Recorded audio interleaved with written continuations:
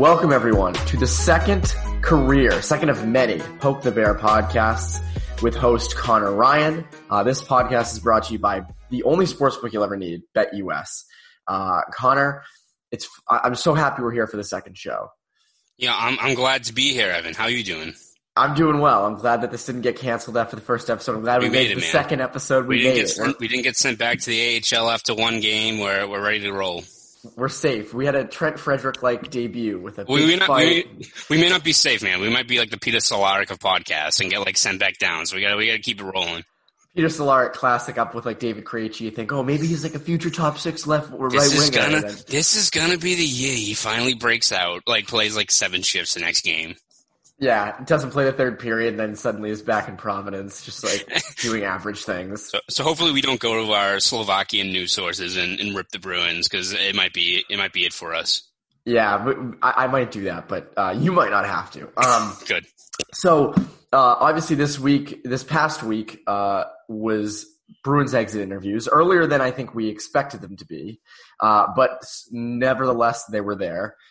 Many a day. It was just one after the other, after the other, after the other. Usually exit interviews in person are everyone's available in the locker room. You just go from stall to stall to stall for 3.5 hours. And it's always interesting because you get to hear the injury rundowns. And it's always impressive, the list of just tons of injuries. This year there were some injuries, but mainly there weren't a lot, solely because they'd only played for a month. Yeah, and again, it wasn't thankfully these guys had, 3 full months to kind of rest any injuries they had. So by the time they started up again, it was more of either the wear and tear or stuff that we were probably already well aware of. Bruce Cassidy said that David Pastrnak's dealing with that lower body injury. It's if you watched those games, you clearly knew something was bothering him, right? Even though he did admit that he didn't have it, he didn't suffer that injury during that celebration. It was earlier in the game, but that was the only real major revelation we had in terms of, stuff that we already were expecting was going to happen in terms of injuries. You didn't have last year, John Moore was playing with a separated shoulder, and yes, Noel Acciari had a cracked sternum, which I think was the craziest one because I've never heard of someone playing through, I get cracked ribs, and that sucks, a cracked sternum, holy hell. What's most impressive last year was Char obviously playing through the broken jaw, and then there were just a laundry list of other injuries right he played through, and that's the fun of the playoffs is you get to hear all the injuries. This year there was none of that, just because. But the one injury that was pretty big and we didn't expect was Chris Wagner with an irregular heartbeat. Yeah. I think there's a specific term for it. It escapes me right now, but an irregular heartbeat. His heart was racing in the second period of Game 4. Is what the hell is going on here? I usually can kind of recover quicker than this. And then they take him to the hospital. They figure all that out. It's pretty scary stuff. Oh, yeah. I mean, I think he kind of said it best of, even for these hockey players who fight through everything, right? Broken bones and, torn ligaments and stuff like that they fight through it. You don't really screw around when it's had or something's acting irregular there. So I'm good on him for at least, notifying them and, he didn't really play, I think, in the last, third period. I don't think that game at all. And so, yeah, he went to the hospital, had to get more tests for it. Because he went to the hospital, he's on quarantine watch. So, and even then, you kind of, he said, hopefully if I get cleared, I'm playing later in the series if they extend it. But you just never know in a situation like that. So, he's going to get more testing this upcoming week just to make sure it's just a one-time thing or something like that. I mean, we've also, had this before with, McAvoy had a regular heartbeat and a few of those issues last year or 2 years ago. So I think it was 2 years ago. 2 years ago, yeah. And that was, I think corrected with just one of those, it's crazy when you think of heart surgery. I think it's you go to DEFCON 20, right? And all of a sudden, but there's so many of these kind of smaller procedures that are able to just fix a murmur or an irregular heartbeat or something like that. So, hopefully it's just nothing, it was just a one-time thing or something that get corrected easily because, I mean, as you said, anything involving heart, when he told us that, I was oh, geez, because Cassidy didn't really say that much when he was running down that list of injuries in regards to kind of what Wagner was dealing with. Well, a few years ago when McAvoy had his thing, he got surgery and he was back within a week. Oh, yeah. Or 2 weeks. It was very quick, the turnaround. Yeah. It was, I remember, I covered when I was good old days of high school sports. It was a soccer player who had an irregular heartbeat they found out, and he had surgery, and it took like an hour. You know, it's just like they put like something like a little tiny thing through and like cauterize like one like centimeter, and you're all good to go. It's crazy. I think Wagner said his surgery was 5 hours. Did I catch that, or was it in the hospital? I think maybe he was in the hospital 5 hours, which sounds like a good day at the hospital because usually you're waiting there like 9 hours. So, but I think he might get some preferential treatment. I think maybe the hockey player in Toronto, might do it. But so the big news of the exit days was you have Torey Krug, basically complete depression, no chance he's coming back, it feels like. And you have Zdeno Chara on the other end of it, who's like, what are you talking about? I got asked that question after like 5 minutes after the game. Obviously I didn't have my mind made up then, but I do want to come back. I want to keep playing. So we'll hit each in their own segment. I feel like the Torey Krug news is bigger, so we'll start with that.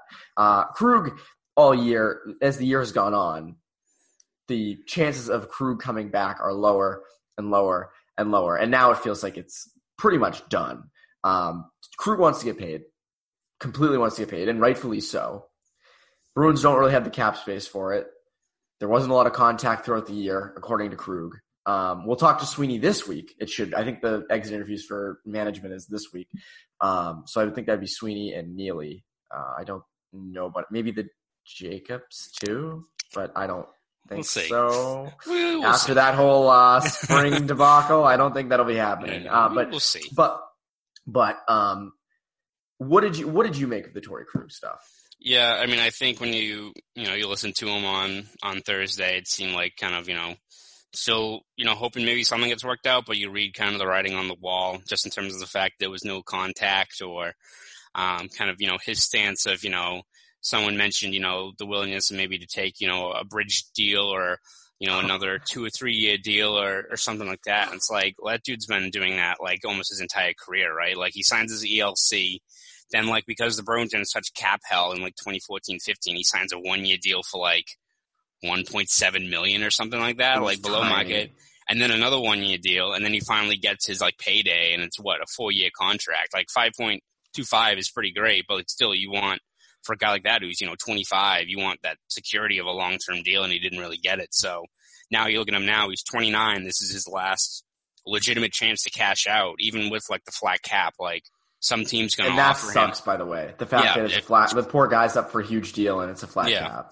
And even then though, I still think, a team's going to offer him, $8.5 million per year. Like I'd be surprised if he doesn't, unless like people like, the teams have a collective, like, holding like a hard line on some of these bigger free agents just because of the financial situation. But for a guy like him who's, proven what he can do, in this league for years now, I think he's definitely should go for, getting that big payday. And I just don't think it's here with the Bruins. And I think the biggest hang up with the Bruins is not just the cap situation, which I think, if they were able to work out a good deal, he'd probably be willing to take less, right? Like, $7 million, $7.5 million, something like that. But I think the term is what kind of scares them because, again, they want to max out these next couple of seasons, but also, like, you can't have, if you're trying to rebuild later on, you can't have Torey Krug, who's 34, 35, a guy like him, his kind of skill set, the kind of damage he takes, dragging your cap down in that situation. So if it was like, a 4 or 5 year deal, maybe you could work it out, but I just don't think Krug wants to get paid. He wants to set up him and his family up for, a long-term big contract. So, I think he's going to kind of take that route, and it seems like they're both kind of part ways. Feels like you can't blame Krug because he wants the security. He has a young daughter. He has his wife. He wants to be somewhere for the next 8-9 years and know that I can put my kids through school there. I can do all that stuff. But you also can't blame the Bruins, I think, because as you said, down the line, you don't want a 34, 35-year-old Torey Krug taking up, a large portion of your cap. They also don't really have a lot of cap space this offseason, roughly $15 million right now, I think. To me, he's going to Detroit. The more I look at this, the more I see the relationship he has with Jeff Blashill. I don't know how long Blashill has in Detroit just because they're not good, but that guy seems because he has the longest leash. So I think maybe which is good for a management, is like when you accept it, you just garbage and your team sucks. Just and like, we'll stick, it's like Brett Brown, which hasn't worked out with Philly, but like something like that, where it's like, listen, we're really trash, but we think we like you. So like, we'll keep you rolling through this. You take the punches for us. Yeah, I feel like a benefit of him is he can bring a guy like him and Krug have such a good relationship. It's sort of like the Stevens Hayward thing, where you have that good connection. You also have Krug being from Michigan. He spent we don't know how much, but he spent a good amount of quarantine in Michigan. You wonder what that does to a player's thing. And like a once in a century vulnerable moment, you're back in a certain place. You can create another bond with the place. So I think he's gone, and I think everyone thinks he's gone. And I think he'll go to Detroit. They have the cap space. They stink, but now here's the little but. So they suck now, but now I'm not an expert on their farm system, or I'm not even going to pretend to know like most of their lineup, because like every time they come through here, we're like, who are half of these people? Who are these people? Like, who are they? But you really look at it, and in 4 or 5 years, there's a chance they're contending. And there's a chance that Krug himself becomes a veteran leader on that team, gets to be a veteran leader for a cup team from his hometown or home state. That's going to be attractive to Krug. I mean, he said he was like the longest Boston athlete going right now who doesn't have a championship. I think that's true, too. I do believe so, yeah.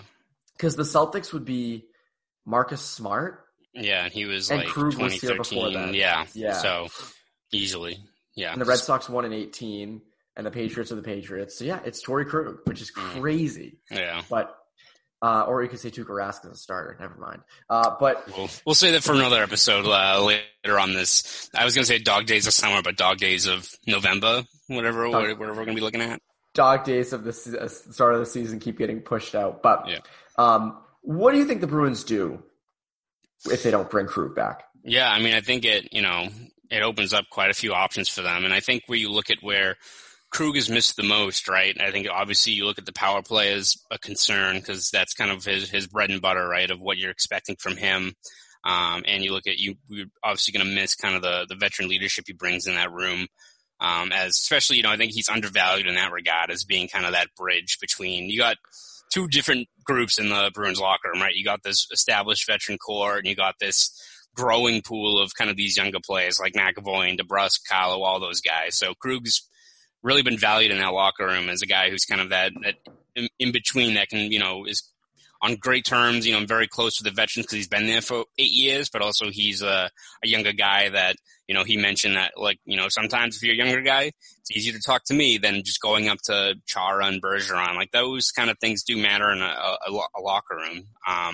Going up to Chara to talk about something, I feel like would be the weirdest thing. Invite him to your Fortnite, crew or whatever. I don't play Fortnite, so I don't even know what the crew gang, I don't know. But that'd be my speed. Me and Chara are on the same wavelength in that regard of not knowing what the hell's going on with it. But I think, you're going to miss something like that. Obviously, you still got a great, veteran core. You still got, other guys who kind of that in between, like Coyle and stuff like that, Corrali, Wagner. And then on the power play, you're able to, I think you can still move on and still have a pretty great power play even without Krug. Like, it may not be as dynamic because you see when Krug's really rolling, like goes from the blue line to the half wall. He can do a whole bunch of different things. You replace him with Matt Grzelcyk, I think you're getting more of a guy who's going to be, walking the blue line, keeping pucks in, feeding them back down to Marchand or something like that. But you look at kind of the numbers, like a power play with Grzelcyk is still pretty damn good when you look at this Bruins power play. I think, like, if you do, like, goals per 60, I think, like, Krug is, like, 11.72 goals per 60 when he's with the usual guys like Bergeron, Marchand, Pastrnak. But I think Grzelcyk's, like, got, like, a goals per 60 of, like, 12 or something like that. Like, their numbers, like, don't dip at all. If anything, they're even better. It's a smaller sample size, of course. But I think when you still have those talent up front and you give Grzelcyk a set role where it's just hanging on that blue line, getting shots from, the high slot, which is how he scored in the last regular season game. He was replacing Krug there against Philly on March 10th, way back when. And, 10 years ago. Yeah, exactly. So I think he still brings value there in terms of, I think you can still roll out a really, really strong power play, even with a guy like Grzelcyk. And again, this opens the opportunity both for him and for McAvoy to get more minutes on the power play, because, McAvoy's your, future of your blue line. He does a little bit of everything. There's one thing he probably hasn't excelled in yet. It's probably, running a power play, and it's mostly because that top power play unit's so good they don't really roll him out there. So I still think you're in pretty good shape special teams wise. 5-on-5, I think, is where we have to talk about where it's a little bit more dicey in terms of just who you're going to replace those 20 plus minutes that Krug logs every night. Yeah, to me, and you said it best, there's not a huge drop-off on the power play, and I don't think there will be when Grzelcyk goes on to it. You could also, as you said, put McAvoy out there. I mean, I feel like one thing we're going to see next year is Grzelcyk and McAvoy in roles that are more enhanced, that help them both a little bit more. With Grzelcyk, with Krug gone, he would probably be the next guy up for that first power play. And you could also try McAvoy. So that's another option where McAvoy kind of gets his play enhanced. And also, you bring back Chara, which Chara now says he wants to come back. And I think that's the right move. I think re-signing him to a 1 year, $1 million, $1.5 million deal is a no-brainer, because there's no way the Bruins put him on the first pairing anymore.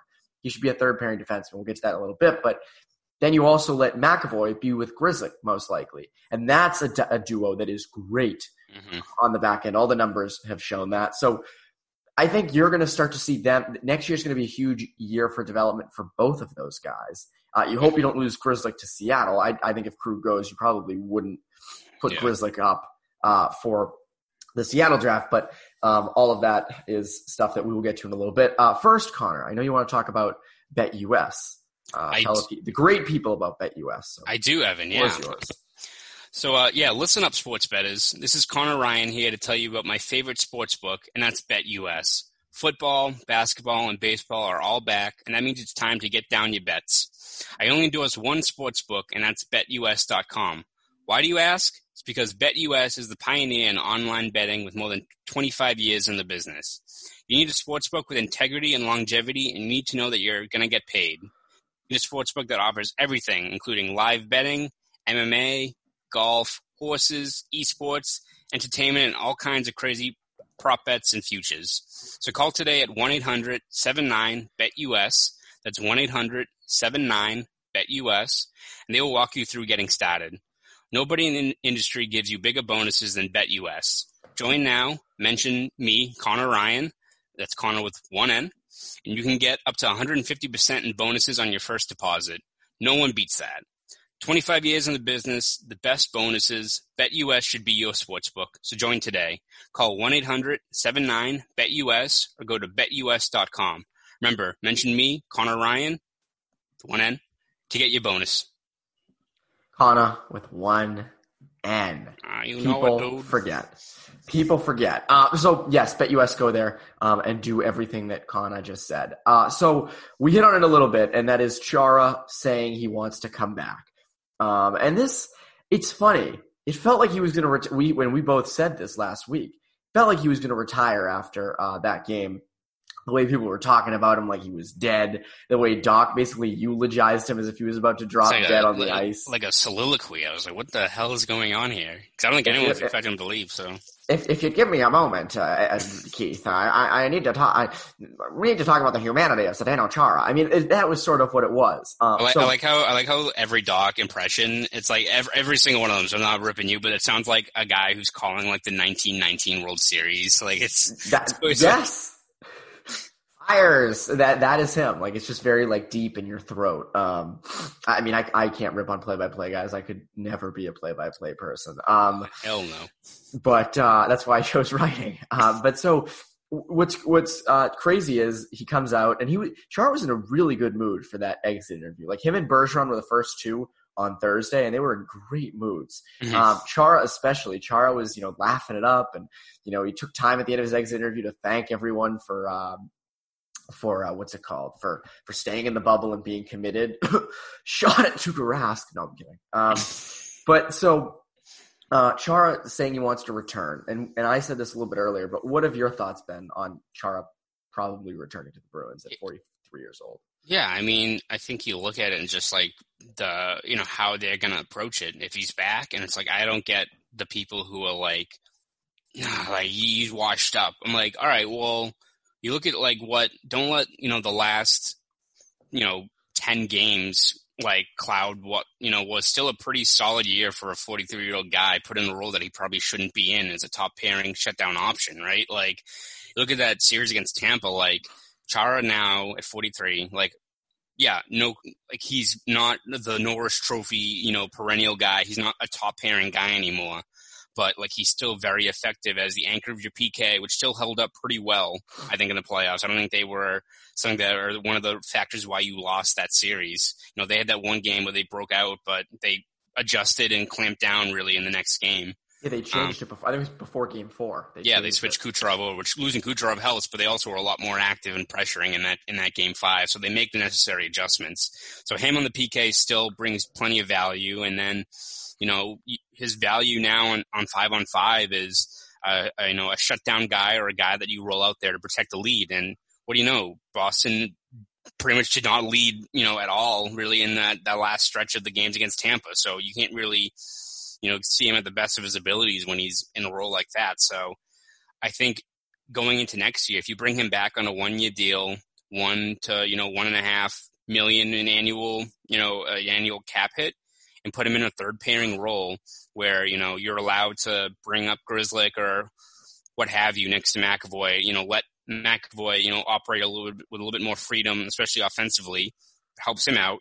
Put Chara in a third pairing role next to a guy like Clifton, helps him out too. I mean, you look at kind of their numbers. They played, I think, 25 minutes in the playoffs, Chara and Clifton, and like I think Boston had like a 16-6 edge in scoring chances. Like that's crazy numbers for a group that was still like most pairings with Chara is usually stuck, in Boston's own zone defending.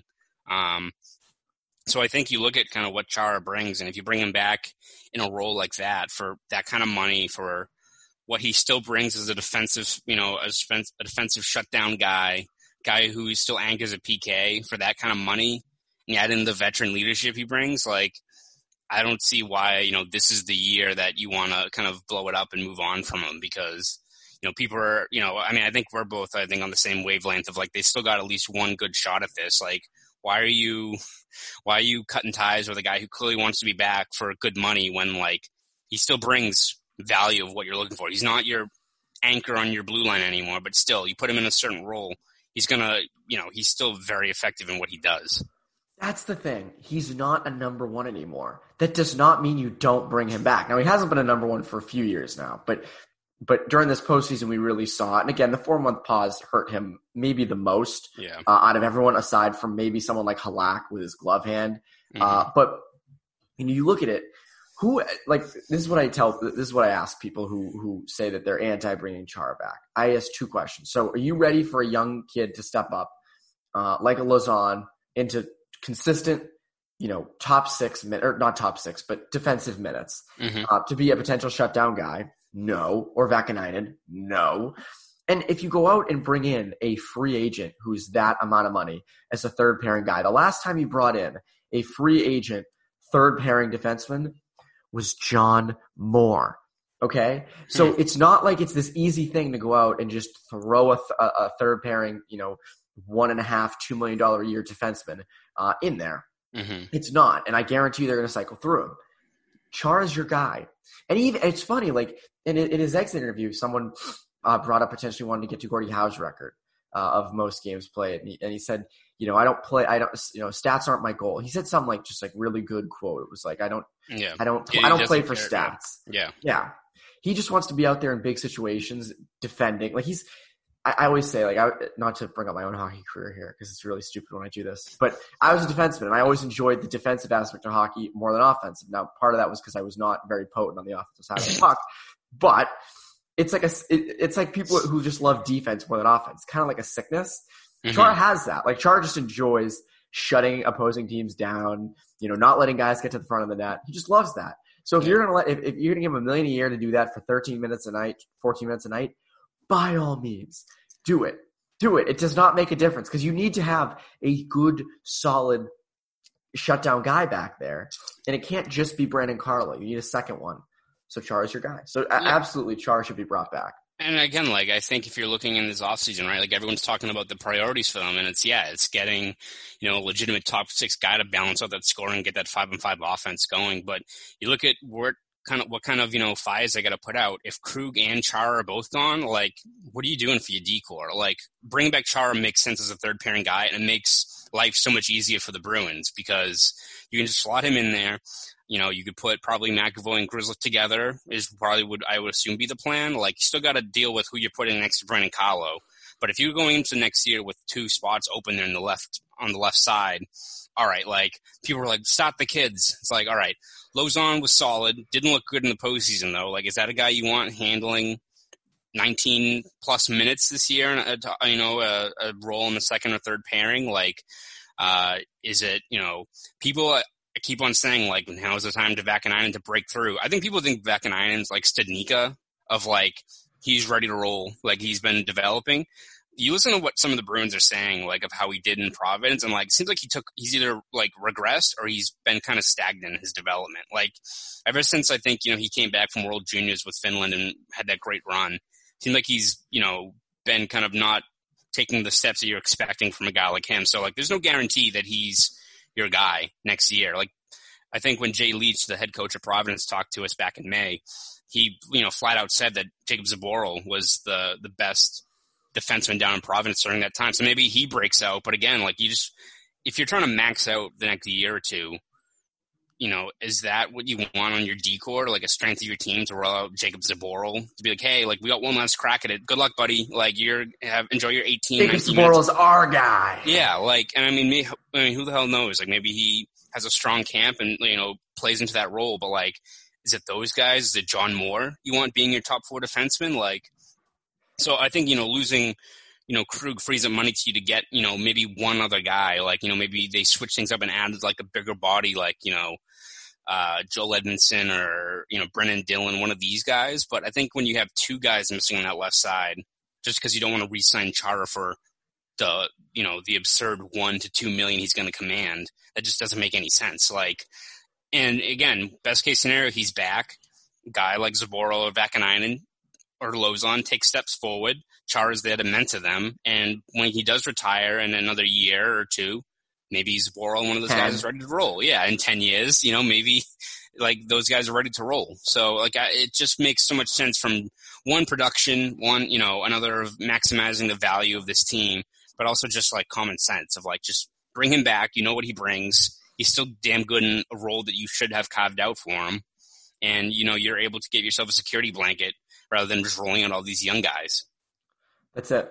That's it. Like, what are the other options? This isn't hard, people. Like, yes. Like, what would you like to have happen? Do you like there's no one who Bruins Twitter does not like more than John Moore.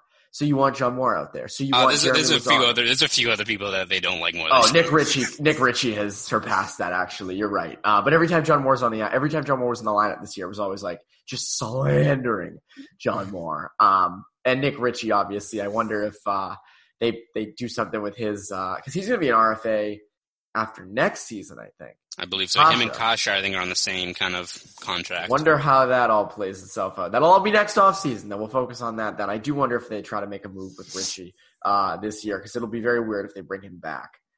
Never really seemed to fit in that Bruins line in the locker room there. Just my own opinion. So one last thing before we wrap this up. One little tidbit that you mentioned, Bergeron. In his exit interview, brought up how his groin is still just an issue. Now, we've known this for a while that it's been an issue, but the fact that this doesn't really have a remedy, the fact that this isn't going away, he's 35 years old, he's got 2 years left on his deal. What do you think?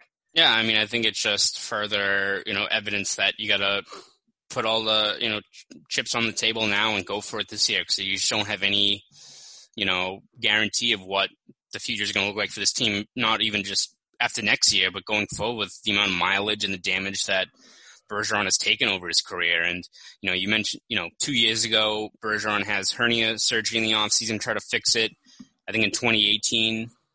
So yeah, 3 years ago. 2 years ago, he has another surgery to try to correct that injury. Last year in July, he gets a PRP shot to try to solve that issue. And then, it's still every year it seems to be bothering him. I mean, he bothered him this year. You knew something was up because he took a couple of maintenance days up in Toronto. And I mean, you look at last season too. I mean, there's plenty of ways you can look and kind of examine why the Bruins lost that series against St. Louis, but Bergeron re-aggravated that groin injury during that Game 4 win against Carolina, and he was not the same for the rest of that series. And as soon as Ryan O'Reilly's line, especially at 5-on-5, started landing punches against that line, they were toast.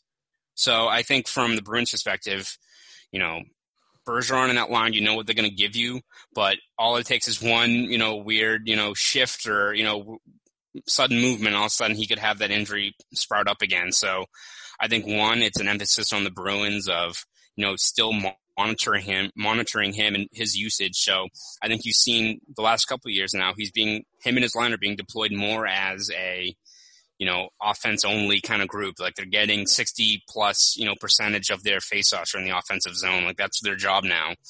So one, that's the onus on the rest of the lineup to both kind of handle those minutes. So I think next year that fourth line really needs to rebound because they're going to be handed a lot of those minutes against top six guys. I think from just an offensive perspective, like you need another line to get rolling, whether it's you adding a guy or some of these younger guys have to break out because if Bergeron in that line goes stagnant during a playoff series because he's dealing with an injury after another whole year of taking a beating, then, you're in the same position you are in like the last few years. Like you need that second line and that third line to roll to get that offense going in case that happens, because it seems like with this injury, it doesn't seem like it's going away. It's something he's going to have to deal with for the rest of his career. So it's something that I think the Bruins just have to be cognizant about because I think that's kind of just the hand that they're dealt. Yeah, I mean, also that top line of Marchand, Bergeron, Pastrnak has shown in past years they're incredibly injury prone. You have Bergeron with his groin, you have Pastrnak with these weird freak injuries. He falls on his thumb. This year he says he didn't injure his lower body celebrating, but you have that. You have Marchand last year in the Cup re-aggravating. Was it a wrist injury or was it a thumb? It was, I think, a wrist. It was during the scrimmage. During that horrible scrimmage. That god-awful, just random scrimmage. Actually, the environment for it was pretty crazy. It was pretty cool. It was that aspect of it was fun. The game itself meant nothing except it hurt the team more. But so they've shown that they've injury prone, and you're right. That bottom, that Corrali line, when it comes back, Joakim Nordstrom probably not coming back to the Bruins. They're gonna have to find someone to kind of replace him on that line. They do this every year though. They had Chari last year. They had Schaller the year before. Schaller with that amazing goal against the Rangers. That basically started ruined the franchise. Which, to be fair, like Tim Schaller should now get credit because that team is ready to roll again. Like they get Lafreniere this year, they got like Panarin and all these guys last year. Got great prospects coming up, so they should give Tim Schaller. I think we should start the campaign. A key to the city of New York for rebuilding a proud franchise like the Rangers in a short amount of time with that nasty goal. Tim Schaller, mayor of New York. Yeah, I love this. Give him the keys to the city after he changed the course of the Rangers franchise. From humble beginnings up in New Hampshire to now key to the city in New York. Like, anyone can make it these days, right? From Brendan Smith to Brendan Smith and Alexei Lafreniere. Yes. Tim Schaller does a lot of good. Also, ex-Bruins general manager Dave Gorton. Yeah. Dude, yeah, who had the craziest short run as GM here, and then all of a sudden he's still making moves. So most impactful GM the Bruins have had in the past 20 years, and he was here for 2 months. He almost got Backstrom too in that trade in that draft in 2006. So that dude was doing everything that short little run he had. And they followed him up with Chiarelli. What a following act. Connor, as we end this, anything you'd like to say to the listeners at the end of episode 2? Yeah, I think as you said, this upcoming week we should still have a whole bunch of, additional Zoom calls with, more players, and especially I think Don Sweeney will be talking, which is always great in terms of getting an idea of just the pulse of what we're all expecting from the off season, of what moves they're trying to make or, what they're prioritizing. So that will be fascinating. So we'll have plenty of that next week, just kind of breaking down what the expectations of what the moves will be in the next couple of months for this team. And then hopefully next week we'll also be doing probably a live chat where we'll be going through some questions. So I'll probably send out something on Twitter or on our website next couple of days, asking for kind of mailbag questions. So I think we'll probably do that later next week and go through that and see we can get a good kind of conversation going there. Because I think obviously fans have a lot of questions about this team. We could be facing a whole bunch of change in the next month or so with how this team is kind of constructed. Yeah, Connor, I hate Chara. Why are they bringing him back? They should sign Greg Zanin for $700K and bring him in and make Chara the GM. Okay, sure. They should make Chara an assistant coach because that's pretty much what he is now. I had a friend actually yesterday, I swear to God, say, so what's Chara coming back as a coach? Is that what's going to happen? And I was like, are you serious? I mean, this is a legit thing. Now, I think Chara ends up – now we're getting back into it – but I think Chara ends up becoming a GM later in his career, or a front office person later down the line if he doesn't go into real estate or finance. I was going to say, that dude can do – that guy's got like 45 different like those old like crappy like choose your adventure books where every chapter you have to pick. That's like Chara, but it'd be like the size of like a Harry Potter book or something like that because you can go like 40 different directions where he's going, like selling real estate. Dude, like climb Mount Kilimanjaro. Maybe he'll just like go on like a hike around the world. He'd be the dude who like does one of those crazy like, I'm going to do like a hot air balloon across North America. And like if that happened, we'd be like, okay, yeah, that makes sense. Good luck. He's the only guy that I could like really see doing that. What's funny is there was also a thing when the Bruins did the 2011 Zoom call. I was watching the highlights of it the other day, and Chara was saying he was in Florida, and someone said, like, would you walk down there? And they're like, no, he took his bike. And then someone's like, nah, he took the Greyhound. So that was so funny. Anyways, that's Poke Bear episode 2. You can always catch this twice a week. We're working out what days we'll do this. But for that, have a great day.